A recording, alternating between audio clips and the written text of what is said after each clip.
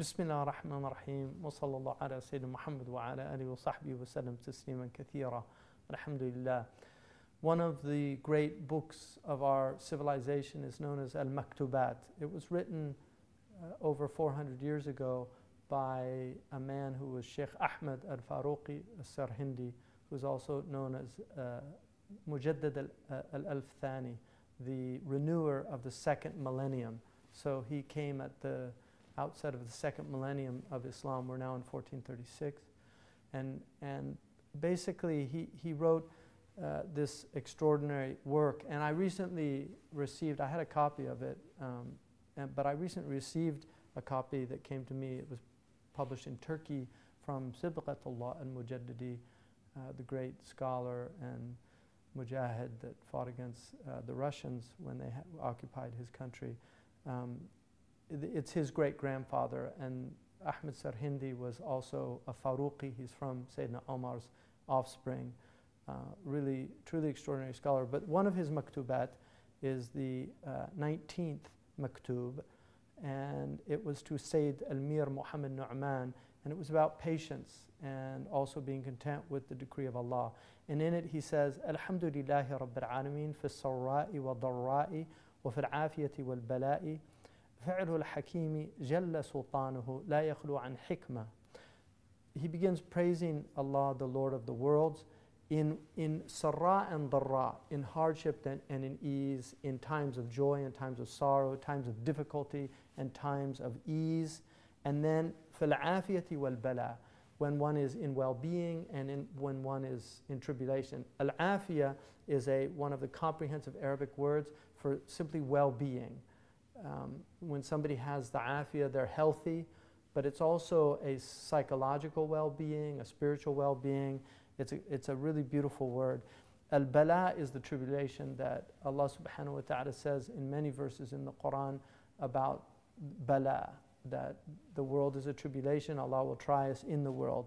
And the Prophet ﷺ said, أَشَدُّكُمْ بَلَاءً الْأَنْبِيَاء ثُمَّ الْأَمْثَلْ فَالْأَمْثَلْ, that the people that have the most tribulations in this world are the prophets and then those closest to them.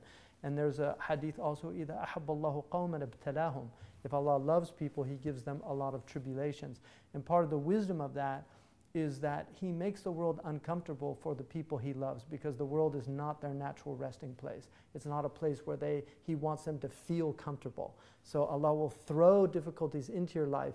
In fact, Sa'id Nursi actually says that sometimes He'll give you physical tribulations just so that you're uncomfortable in order to want to get out of this world and meet your Lord and be with your Lord.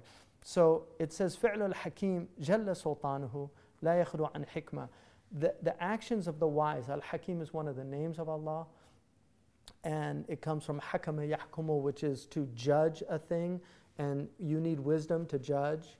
And so whatever He decrees is out of His wisdom. So He says no action of the Hakim is out of foolishness. It's always a wise thing.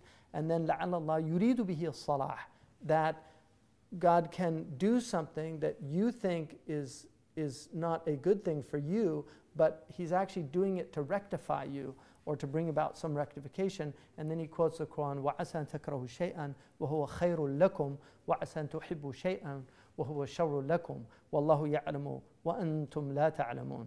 So he says that maybe, and this is from the Quran, maybe you detest a thing and in it is good for you, and maybe you love a thing and in it is harm for you. And God knows, Allah subhanahu wa ta'ala knows, and you don't know.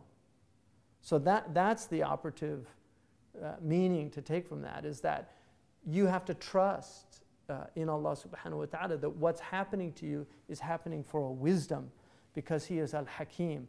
So then he says, and this is the advice of Sayyid Ahmed Sarhindi, فَاصْبِرُوا عَلَى بَلَائِهِ وَارْضَوْا بِقَضَائِهِ. Be patient with the tribulations He gives you, but also be content with His decree. Be content with His decree, because the sakhat, being angry at the decree of Allah, is one of the deepest sicknesses of the heart. Subhanahu wa ta'ala. وَاثْبُتُوا عَلَى طَاعَاتِهِ وَاجْتَنِبُوا عَنْ مَعَاصِيهِ. And also be firmly resolute in your obediences. to Allah subhanahu wa ta'ala and avoid any disobediences. Subhanahu, inna lillahi wa inna ilayhi raji'un. This is what people who believe in Allah say when إِذَا أَصَابَتْهُمْ مُصِيبَةٌ. When they're afflicted by any calamity, they say, inna lillahi wa inna ilayhi raji'un. We belong to Allah and to Him we're returning. So these calamities are from Him to remind us and to bring us back to Him. قال الله تبارك وتعالى وما أصابكم من مصيبة فبما كسبت أيديكم ويعفو عن كثير. That no calamity afflicts you except it's from what your own hands have wrought. In other words, any tribulation that comes to us as a species and us as individuals, we actually deserve it. وَيَعْفُ عَنْ كَثِيرٍ. And He forgives much. He forgives much that He's doing. And so that's another really important thing to remember, is that everything that afflicts us comes from our own selves. And yet He forgives many, many things. So this is one of the foundational metaphysical principles that the Quran has. And it's very important for Muslims to remember that, because a lot of Muslims now tend to want to blame things outside of themselves and always look that it's somewhere else. If you read the Quran, what you'll find is that the person that blames in the Quran is Iblis. And the person that takes responsibility is Adam alayhi salam. And this is why Adam was given the Khilafah, the Caliphate, over Iblis. Because Iblis blames, he even blames Allah subhanahu wa ta'ala, بِمَا أَغْوَيْتَنِي لَأَغْوِيَنَّهُمْ أَجْمَعِينَ. Because you led me astray. This is what Iblis says to God. Because you led me astray, I'm going to lead all of them astray. This is a sickness, it's a disease of blaming the other for what happens. This doesn't mean that there is not wrongs and rights in the world. And a lot of people confuse this, because you can look at things at the political level, and then you can look at them at the metaphysical level. If you look at them at the political level, you have to deal with them as political problems. So there are oppressors and there are oppressed. There's right and there's wrong. But if you look at things at the deeper level, which is the metaphysical level, it enables you then to grapple with right and wrong in a way that doesn't destroy your heart. But if you forget that balance, it's having bifocular vision. It's having, when you have glasses, some people need bifocals. So you can see far and then you can see close. The political is looking close, but the metaphysical is looking far. And so this is not denying that there are egregious wrongs being done by some people against others. But spiritually, how do we understand those wrongs? That's the metaphysical question. And that's really what he's addressing here at the level. And this was the level that the Muslims were operating on in the past. And it's something that we've lost because we've become a political community instead of a metaphysical community. And by metaphysics here, I'm really talking about the spiritual and the deep understanding of the reason for existence, the reason for tribulation. These are the things the Quran, in essence, is explaining these things, and it takes a great deal of effort to really understand them at a deep level. So he says that no calamity comes except it's what your own hands have wrought. And this is also reiterated in several verses in the Quran. In Surah Al-Rum, Allah subhanahu wa ta'ala says that ظَهَرَ الْفَسَادُ فِي الْبَرِّ وَالْبَحْرِ بِمَا كَسَبَتْ أَيْدَى النَّاسِ.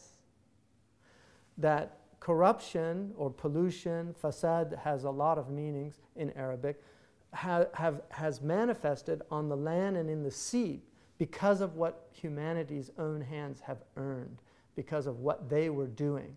So this fasad that appears in the world is from what people were doing. لِيُذِيقُهُمْ بَعْضَ الَّذِي عَمِلُوا, in order to let them taste some of what they were doing. So the corruption that ensues from wrong action is in order for us to taste some of what we were doing, لَعَلَّهُمْ يَرْجِعُونَ, that perhaps they might go back to God, might make tawbah, might ask for forgiveness. So the things that happen to us are to bring us back to Allah subhanahu wa ta'ala. And this is very difficult for people to understand, but this is a reality. And then he says, فَتُوبُوا إِلَى اللَّهِ سُبْحَانَهُ وَتَعَالَى وَاسْتَغْفِرُوا عَمَّا كَسَبَتْ أَيْدِينَا. So turn back to Allah subhanahu wa ta'ala and ask forgiveness of what our own hands have earned. وَسَلَ الْعَفُوَ وَالْعَافِيَةَ, and ask God for pardon and well-being, because those come from Allah, min Allah subhanahu wa ta'ala. فَإِنَّهُ تَعَالَى يُحِبُّ الْعَفْوَ وَاجْتَنِبُوا عَنَ الْبَلَاءِ مَا اسْتَطَعْتُمْ. And also avoid calamities and tribulations as much as you're able to, because we can actually bring these things upon ourselves. So we bring calamities upon ourselves, and then we blame others for it. It's like somebody who, they eat poorly, and they don't exercise, and all these, they do horrible things. They don't rest enough, and then they get sick, and they say, "Oh, Allah subhanahu wa ta'ala has tried me with illness." The reality of it is you made yourself ill. So if you were exercising, if you were eating well, if you were getting good sleep, if you were doing all the right things, and then you get sick, that's ibtida from Allah. But if you aren't doing any of those things, and then you get sick, you have no one to blame but yourself. And that's why the Prophet ﷺ said, "Man wajada khayran falyahmadillah, wa man wajada ghayra dhalika fala yalumanna illa nafsa." That the Prophet ﷺ said, whoever finds good, let him praise Allah subhanahu wa ta'ala, because all good is from Allah. But whoever finds other than good, let him only blame himself. This is a sahih hadith. So then he says, don't take on tribulation more than you can bear. فَإِنَّ الْفِرَارَ مِمَّا لَا يُطَاقُ مِنْ سُنَنَ الْمُرْسَلِينَ عَلَيْهِمْ الصَّلَوَاتُ وَالتَّسْلِيمَاتِ. Because fleeing from what one is unable to bear is from the sunan of the messengers, is from the way of the prophets and the messengers. In other words, the Prophet ﷺ, he made hijrah because it was becoming impossible for them to live in Mecca because of the tribulations that were there. The Prophet ﷺ left, he was told by Allah subhanahu wa ta'ala to make hijrah to Medina, but this is a teaching for us. وَلَقَدْ كَانَ لَكُمْ فِي رَسُولِ اللَّهِ إِسْوَةٌ حَسَنَةٌ. You have in the Messenger of Allah the best example. So this is a teaching for us to understand that the Prophet ﷺ, he fled tribulations that he couldn't bear, and he taught people to do this. And this is why when some of his soldiers fled a situation where they were overwhelmed, the odds were against them, some of the Sahaba, when they got back to Medina, they blamed them and said, "Oh, you fled the battlefield." He said, "No, what they did that was the right thing to do." He said they weren't farin, they were karin. They were people going to fight another day. And so that's important for people not to take on tribulations that they can't bear, and to flee from situations that will overwhelm them and test them. And a lot of our young people need to learn this. The Prophet ﷺ said, "Al-mu'minu la yudhillu nafsahu." The believer will never humiliate himself. And Sidi Ahmed Zarruq and others have said that it's when you actually go up against odds that are overwhelmingly against you. And for instance, if you go into a combative situation where the odds are overwhelmingly against you, and then you're humiliated by it. The people that you have, there's a story about a man, he used to be able to crack a whip, and he was on a carriage, and he was sitting with another man, and they passed by a little gopher, and he cracked his whip and killed the gopher. And then they passed by, there was a bird, he cracked the whip and he killed the bird. And then they saw a hornet's nest, and the man sitting with him, he said, "Let's see you get that." And he said, no, they're organized.